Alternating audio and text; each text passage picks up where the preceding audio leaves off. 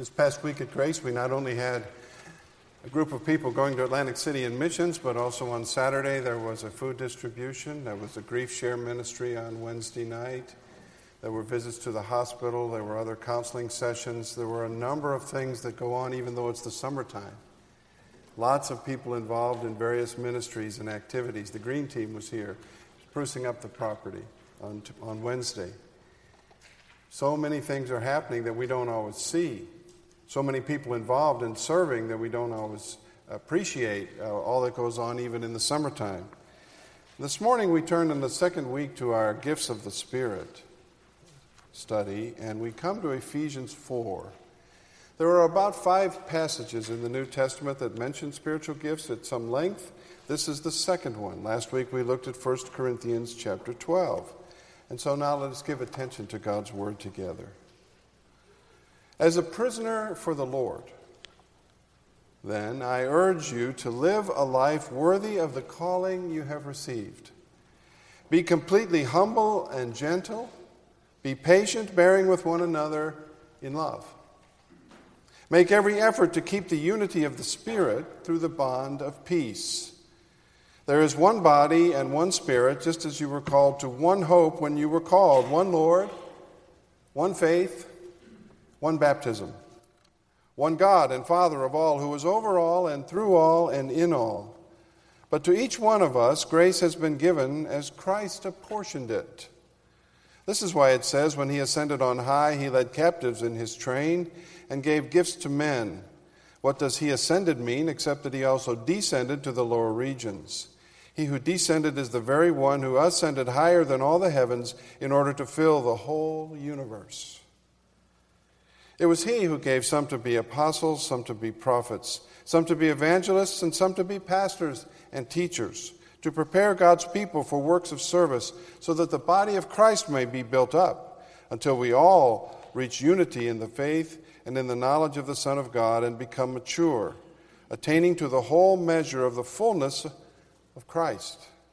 Then we will no longer be infants, tossed back and forth by the waves, blown here and there by every wind of teaching, and by the cunning and craftiness of men and their deceitful scheming.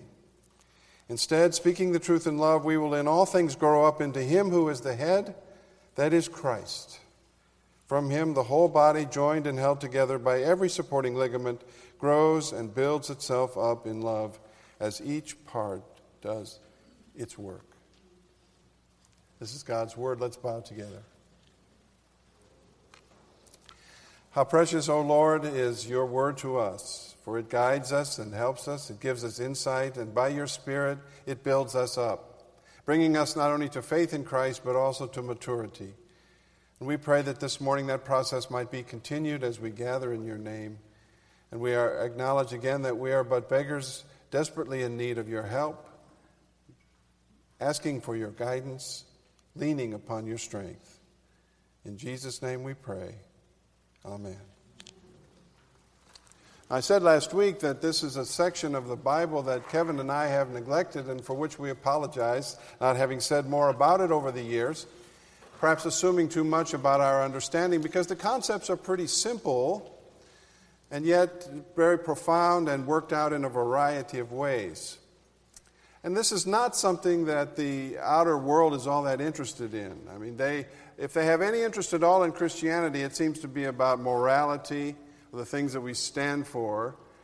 And they don't really much care how we organize ourselves internally. And yet, if we don't organize ourselves internally rightly, according to the Scriptures, then we're not prepared to meet the world. We're not prepared to answer their questions and to show them Christ. So to summarize now today in the outline, the Bible describes the church as a body. This was true last week in 1 Corinthians 12, now again this week in chapter 4 of Ephesians. Notice verse 4. There is one body and one Spirit. Verse 16. From him, Christ, the whole body, joined and held together by every supporting ligament, grows and builds itself up in love. The Bible speaks of the church in several metaphors. One of them is as a family. Another one is as a building. But the one that's used the most often, and particularly related to spiritual gifts, is the image of a body, a multifaceted, multi-dimensional body. This is not just a collection of people, however, as a club or other association might be, a company, a military unit. It's not just an assembly of people, but it is a group of people who are connected. There is an invisible connection. We share connections with our countrymen. We have a common heritage, a common document that governs us, the Constitution, a common Congress that rules over us, a common court. But we are not connected in the same way as citizens of America as we are within the body of Christ. We are a people connected. We have unity and diversity repeated over and over and over again is this concept. What is the base of it is that we have an organic, real, but invisible union which exists in the church of Christ because all believers are united to Christ and they are also all united to each other. So it's a triangle. We are all on the bottom leg of it. We're all connected to each other. We are also all connected to Christ. This cannot be denied, cannot be broken. We may have differences of opinion, we may be estranged for a time, but the union, the real organic union between believers is continual. It goes forward. It exists regardless of what we might say or do. That is to say, He dwells in each one of us by faith, and therefore there exists an unavoidable attraction among believers, even with those with whom we have many differences, because we love the same person, and He unites us. The same Spirit dwells within each one of us and brings us all together. So there is an indissoluble, invisible, eternal union with Christ and His work at Calvary that we share in, and that's how the church is connected. We're not connected simply because we're Presbyterian or because we're evangelical or because we are American Christians. We are connected in Christ, and the Spirit has been given to every one of us. The fruit of the Spirit, the gifts of the Spirit have been given to every one of us for the mutual benefit, as we'll see in a moment, for the common good, as he says in 1 Corinthians chapter 12. Verse 7. So the predicate, the beginning is that we are connected. Now, just as creation is beautifully diverse and varied, having one Creator, so the Church of Jesus Christ is beautifully diverse and varied, having one Lord. We look out at the creation and we see all kinds of differences. Animals, plants, inanimate things. And we find them in all different climates, in all different sections of the world. And when we look in the microscopic world or the telescopic world, we see tremendous variety and one Creator. The Bible says all of that came from one source. And the Bible says that the Church of Jesus Christ, as varied as it is, many races, ethnic, cultural groups, languages, across the generations, nevertheless has one author, one body. There is one body and one Spirit, just as you were called, verse 4, to one hope when you were called, one Lord, one faith, one baptism.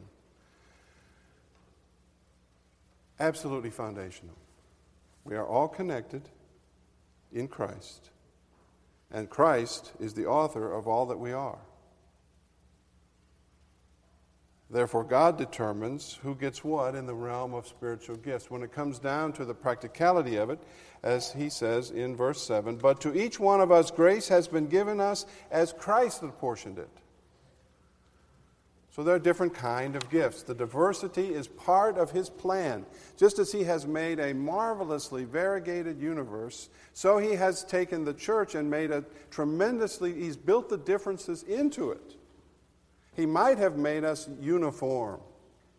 He might have made us all alike or very, very similar, but he didn't. It seems that he went out of his way, just as in his creation, to make us amazingly diverse. And all kinds of opinions and ideas and experiences and cultures and races and languages and on and on and on.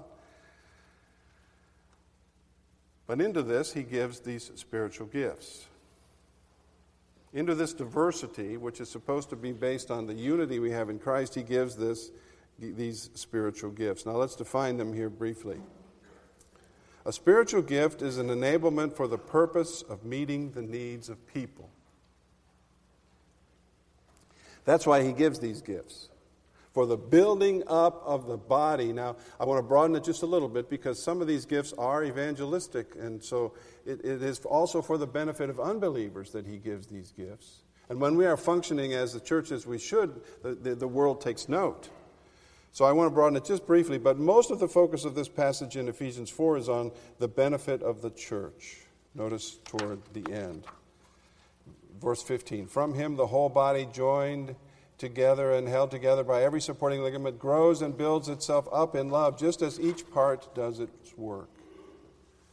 So spiritual gifts is an enablement for the purpose of meeting the needs of people given by the Holy Spirit on the basis of God's free grace, nothing that we did, in such a way that people are brought under the lordship of Christ with the result that the body is built up in quality and quantity. That's the reason for the gifts. Not so that we would be proud or that we would show off or that we would praise ourselves. The gifts are given for the benefit of the body. 1 Corinthians chapter 12, verse 7, as we saw last week, for the common good. So spiritual gifts, whatever it is, the gifts that you have, are not for your benefit and not to build up your circumstances, but they are for the benefit and the circumstances of the rest of the body, for the benefit of others. It's an enablement. It is not what you are when we're talking about spiritual gifts. That's the fruit of the Spirit. It is what you do. It's an ability to help others, to edify them. It's something given to you by God. And it is on the basis of God's free grace.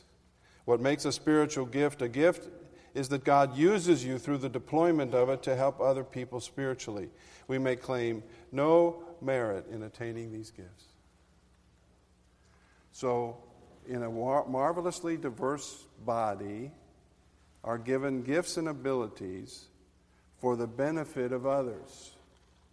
Simple concept, not simple to apply. Very often confusing, as we'll see. But the application in this first point is that no one can take credit for their spiritual gifts, just as Christ apportioned them. And of course, he said this several times in 1 Corinthians 12 last week, that God was the one who distributes the gifts, and no one can take credit for them, or no one should feel deprived because one doesn't have one that someone else has. You can take that up with God, but it's his doing. The great blessing of spiritual gifts can also be a cause, however, for explosive division within the body. So Paul begins his teaching in this section with a call to unity. Verse 3 cannot be any plainer. Make every effort to keep the unity of the Spirit through the bond of peace. Go out of your way. Everything you can do to overlook a fault, to build a relational bridge, to do what you can to keep, to preserve, to hold on to. It's not something that we gain, it's not something that we achieve or attain, it's something that's given to us, but we're called to hold on to it. Perhaps a little bit of an illustration might be that back in the days of the founding of our country, it was one of the founding, they were rejoicing in their freedom, and the comment was made, well, now you have a country, can you keep it? Now you have your freedom, can you keep it? Now you have your gifts, can you use them to his glory? Can you maintain a unity that has been given as a gift from God? We do not find it, we do not grasp it, we do not create it or gain it. It is ours, but it must be kept. This unity that is invisible and indissoluble in Christ, nevertheless, we are called upon to work to maintain. So when the eye says to the foot, I don't see it that way, why is that surprising? Can the eye and the foot have the same perspective? By definition, not. The eye is 5 feet and more higher in perspective than the foot, and the foot doesn't even have any eyes. So you see, he has built into this illustration and built into the church a diversity that is potentially explosive, divisive, and disruptive. And of course, history has shown that it can be. But along with it comes this illustration, this admonition. Excuse me, it starts in verse 1. I urge you to live a life worthy of the calling you have received. You have been called to be a follower of Jesus Christ. That's a high calling. You have to live for Him and according to His standards. That's a tremendous thing. So be completely humble and gentle and be patient, bearing with one another in love, and therefore make every effort to keep the unity of the Spirit through the bond of peace. Paul begins this section by pleading, by exhorting, by encouraging them to consider these things to be important and to not trample for the hand to trample on the foot or the foot to trample on the hand and vice versa. Work together. Make every effort. That's a strong call. Do all that you can. Go out of your way to keep the unity of the bond of peace. Now, next week I want to talk about the various specific gifts that are listed in the New Testament. But today in our time here as we come to the Lord's table, we want to ask the question, how does He call us to these ministries? How does He call us to use these gifts? Well, answer that question is to review pretty much what I've said already. He calls us to ministry by calling us to faith in Christ. Each one of you has been given a gift. He says, now go use it. Okay, how do I do that? I have abilities and gifts that He's given to me. How do I do that? Well, it begins by recognizing that the foundation is our being called to faith in Christ. He gave us these gifts. He gave us the ones that He wants us to have. And He's putting us to work for the benefit of others, for the building up of the body and the extending of the kingdom. So as the very beginning of asking the question, what does God want me to do? He already gives the answer in general terms by saying, I want you to benefit other people. Whatever you do, it's for the benefit of others, not for yourself, or so that you could feel good about yourself. This is for the benefit and upbuilding of the body. Again, verse 11. It was He who gave some to be apostles, prophets, evangelists, and some to be pastors and teachers, to prepare God's people for works of service, so that the body of Christ may be built up. Not so that they would be famous in the execution of their gifts, but so that the body of Christ may be built up until we all reach unity in the faith and in the knowledge of the Son of God and become mature. Are you tired of hearing this? Over and over again He says the same thing. And there's a methodological reason, I think. He knows how hard it is for us to get this on a practical level. In the classroom, from the pulpit, it's simple enough. Diversity, unity. Unity, diversity. Every part working together. But here, and last week in 1 Corinthians 12, Paul labors. He slows everything down to say over and over and over again that you have been given gifts for the purposes of others, that this unity and diversity needs to be built upon. So there he says 7 times in the first few verses. But as we get to work, we must clearly understand that we are part of both a unified and diverse body. If you don't get this, you will not live a life worthy of the high calling. And as a matter of fact, since the days of Pentecost, when all the languages were heard and understood, the Church of Jesus Christ has mightily struggled with this. And we meet it right away, right after Pentecost. What happens? The Gentiles become a part of the church. And they're unacceptable in almost every way. Historically, their diets are different. Their knowledge of the Old Testament is less than kindergarten. Their personal habits are disgusting. They're not Jews. We don't know these people. And immediately, after the glorious blessing of the resurrection, the ascension into heaven, and the outpouring of the Spirit at Pentecost, the church is thrown into a trial. And we have to say that it got a big red F.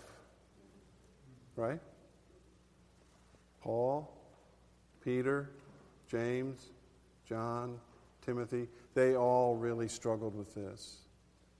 The same concepts were there. Indeed, Paul, in his own mind, was learning and teaching them. But they really struggled. They did not want the Gentiles to be a part of their life. They were happy for them to be away. And when they came in, they did not want to deal with the practices of the Gentiles, eating meat that had been offered to idols, and etc. They had wanted nothing to do with it. It was hard. But the Lord seems to have caused this to happen and called them to these trials for the benefit of His kingdom. So to go on, every Christian regenerated by Jesus Christ is regenerated by Jesus Christ on the same basis. Again, I'm repeating myself. I've said this already, but there is no difference. Therefore, every difference between Christians is a relatively minor thing. I'm not saying there are no differences. I'm saying that in comparison to the weightiness of our salvation and the work of Christ on the cross, it's minor. Minor. Small thing. Maybe not culturally, maybe not emotionally, maybe not in other ways, but it's a minor thing because the final act has been done. One Lord, one faith, one baptism, one God, different backgrounds and paths to faith in Christ, but essential unity as we live together as His body. Our salvations are all equally miraculous because they all have their foundation in Christ. And so the people of South Africa, to whom the Staffords go, the people of Kenya, from whom the Hines have come, bear an organic and real unity with us, though we've never seen them, probably won't, but they have nevertheless been a part of us through faith in Jesus Christ. The problem isn't with the people in South Africa and the people in Kenya, though. The problem is with the people here, the people that we encounter, the people that are different from us, the people that see things differently. How do we work that out? And finally, one more time, notice the diversity of the body. When you enter the body of Christ, you begin to understand for the first time that you have a real individuality, that you have been created by God. You are not just a sum of your experiences. He has put you together. Ephesians 2:10, we are God's workmanship, prepared in advance, with good works prepared in advance for us to do. We are God's poetry. He is making special things of each one of us. Each one of you is unique. Each one of you is God's artwork. And though people are different than you, He is at work in you to make something great of your life. So if this is difficult, that is bringing unity and diversity together, how does it happen? The answer is Jesus does it. Jesus brings the church and keeps the church together in spite of all of its problems. He distributes the gift. He calls people into service. He places them within the body to serve. Jesus is able to give these gifts because He descended to do battle with our enemies and He ascended victorious over them. The Bible gives us a little insight here. It's somewhat parenthetical and briefly stated, but what He's saying is, a mighty king has gone to battle. He came down from earth and fought our enemies. And in defeating our enemies, just like every other mighty king, He gained the spoils of His victory. He gained the blessings of having defeated the foes and powers of darkness. Those blessings are the spiritual gifts which He distributes to us. They are our benefit. He's the one who claimed the victory. He's the one who defeated our enemies. But the gifts that we have come as a direct result of His victory as He distributes them to us. So every Christian has benefited from Jesus' victory and has been given not only eternal life, but also spiritual gifts. How do I find out what mine are? And how do I use them? We'll talk just a few moments about that now. But before we do, let me say again, you don't call yourself. You don't gift yourself. Your position, your intelligence, your talents, they don't call you. You don't get called because you belong to a prominent family or to a low one. You don't get called because you're a nice guy or a patient woman. You get called because He chooses to call you and to give you these gifts. Other Christians participate in that calling process, yeah.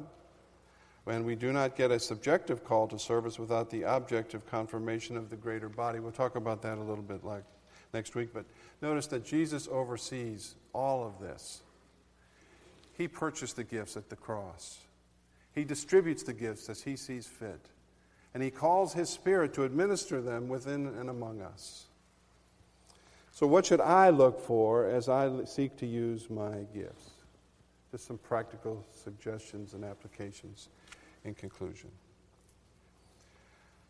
What spiritual gifts do I have? We talk more about this next week as we look down the list. But discovering your spiritual gifts begins with these steps. First of all, affinity. You have a burden. Somebody says something and it penetrates your mind and reaches your heart.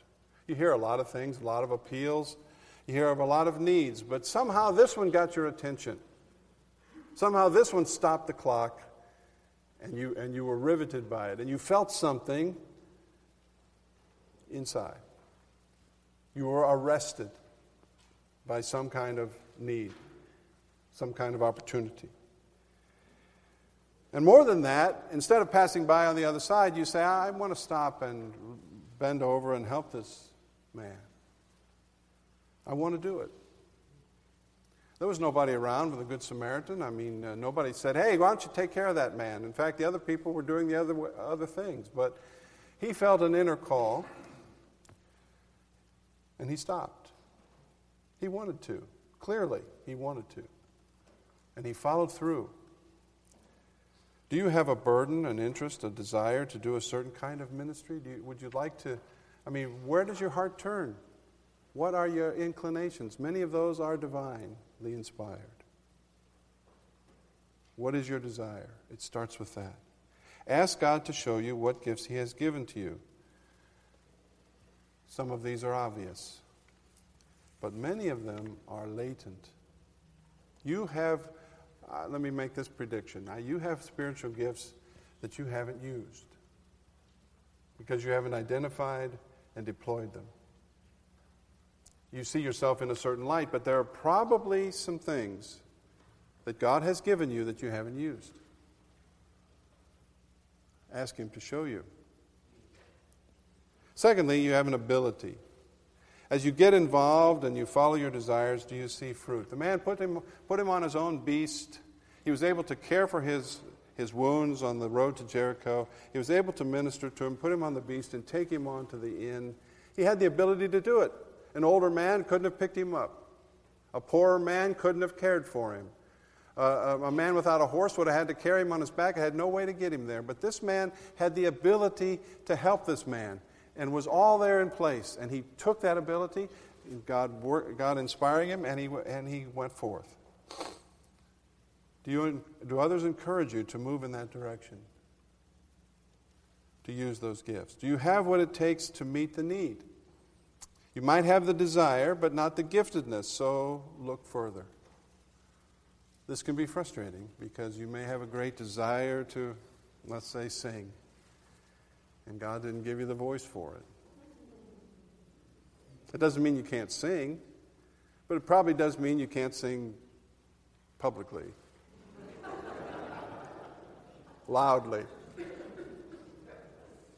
You might have the desire, but not the giftedness. So keep looking. Maybe you can play an instrument. Maybe you can do something else. If your desires and gifts do not match, keep looking. Other matches are possible, and glorious results. Glorious surprises will result. So first of all, you need an affinity. You need a desire. And then secondly, you need the giftedness. Thirdly, you need an opportunity. Is there an open door for your service? Do others want to support and work with you and give you an opening to serve? Up until this point, everything is theoretical.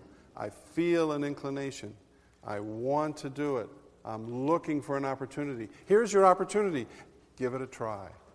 You don't have to take off on the first time you get on the bicycle. You might fall off. You may not just go right ahead and ride. But the opportunity is there. And others are helping you, and they're encouraging you, and you get stronger. Finally, reflection. Do I, over time, have a sense of God's leading along this path, or was it just my idea? I've known several ministers who went into the ministry and went all the way through seminary and did it because their family wanted them to. Now, that's a long course. That's undergraduate work, that's graduate school, that's preaching, that's looking for a church, that's involvement in the church. That's a long run. And there were indications along the way that it wasn't a good fit, but the family wanted him to. Let's not put anybody through that. Ask yourself, do I have a sense of God's leading along this path, or was it just my idea? Did I just sort of see myself doing that and wanted to be that guy? Or was God really calling me to do it? This is a sobering and important part of this process. Because when you are doing what God wants you to do, you have tailwinds. You are pushed along. It is made easier. It's hard work because the devil opposes you, but it's made easier by the fact that you are gifted and called to this very thing. But if you're trying to do something because you want to be that guy or that girl, then you'll have headwinds. And it'll never quite work, and you'll be frustrated along the way. Well, that's a lot today. Gifts of the Spirit is a large subject. But now we turn to the table and the one who distributes the gifts, the one who gives them. And we remember their source. Nobody does anything in the kingdom of God apart from his calling and gifting. And we're all one body together now gathered at this table. And in all of our diversity, we are called to be one because we are called to keep this unity in the bond of peace, in the Spirit and the bond of peace. So we rejoice. It's a high calling. It's a wonderful thing. Let's love each other. Shall we pray together? Guide us, we pray, Lord, in this time now of reflection at your table, of confession and acknowledgement of who you are. Thank you for descending into earth and defeating our enemies, triumphing them over them by the cross, and giving us the gifts of the Spirit so that we might serve you. And help us as we struggle to learn what our gifts are and to deploy them. We pray that you might lead us clearly and help us to see what you want us to do. And we thank you in Jesus' name. Amen. As we come to the table now, we recognize this is the meal of the church. In unity with all of the church throughout history, Jesus gave it to his disciples at that Passover and said, "Do this until I come back. All of you, wherever you go, among whatever people you settle, wherever the church takes root, this is the meal for us, unified in him, our head." And so it's our privilege, it's our right as believers to join together in this meal. What's offered to us now, Jesus says, is grace. It's energy, it's strength, it's endurance, tangibly and spiritually, given to feed and nourish us, that we would be using our gifts and that we would be seeing him work through us to build up his church. As such, it's, of course, not something that we do as just a ritual. It's something that we do because we believe. If this is your faith, you're welcome to it, to this table. This is the table of the Lord. It's not the table of our church. So even if you're not a member here, if you're a believer in Christ, you're welcome to join with us. Of course, as Scripture says, if you're not a believer in Christ, then this meal doesn't make sense to you. It's not yours to take. It's not for anyone. It's for God's people. And as such, then, I invite you to join with us. There on page 6 is a declaration of faith. It's from the Heidelberg Catechism from 1563. In a very different location, at a very different time, God's people have been declaring what they know to be true, and we can declare it as well with them.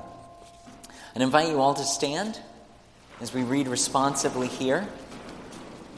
If indeed this is your faith, then respond by reading the bold print there. The Apostles' Creed contains affirmations of faith in many things. What do we mean by saying he ascended into heaven? That Christ, while his disciples watched, was lifted up from the earth to heaven and will be there for our good until he comes again to judge the living and the dead. How does Christ's ascension to heaven benefit us?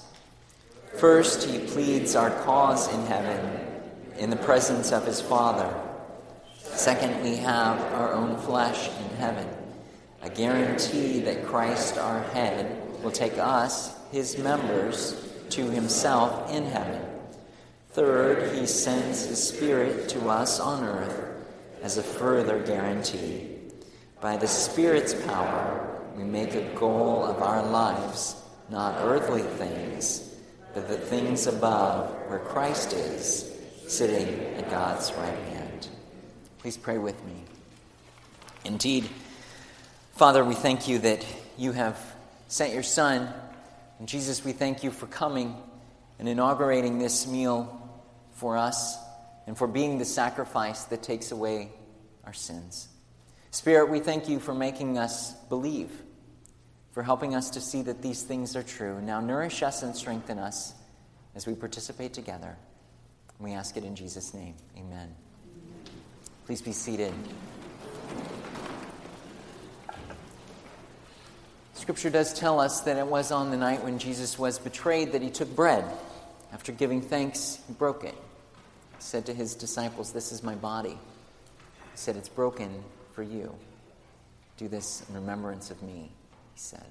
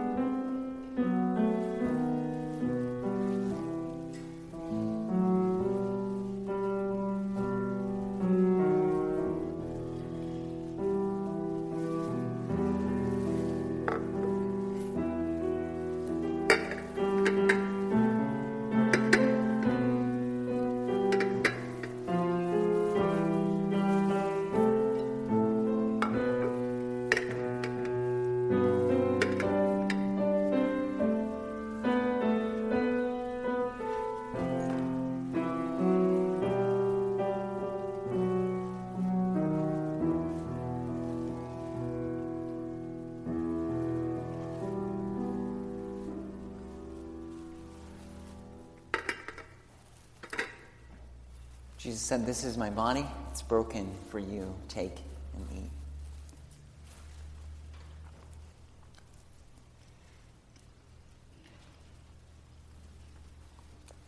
In the same way, too, on that night he took the cup and he said, "In this cup is the new covenant in my blood, poured out for the forgiveness of sins."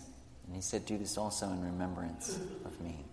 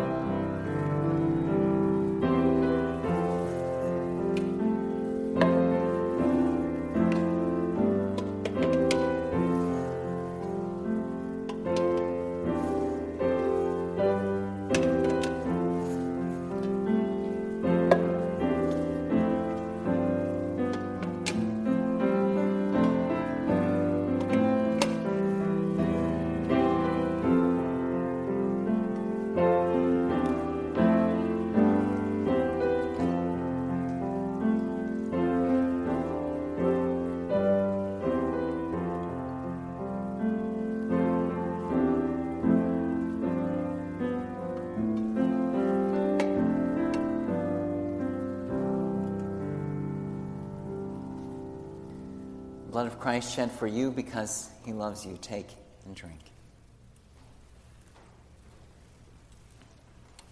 Please pray with me. Father in heaven, we are thankful for this meal that you provided for us. Nourish and strengthen us by your grace, through your Spirit, that we may serve you. And we ask it in Jesus' name. Receive now the Lord's benediction.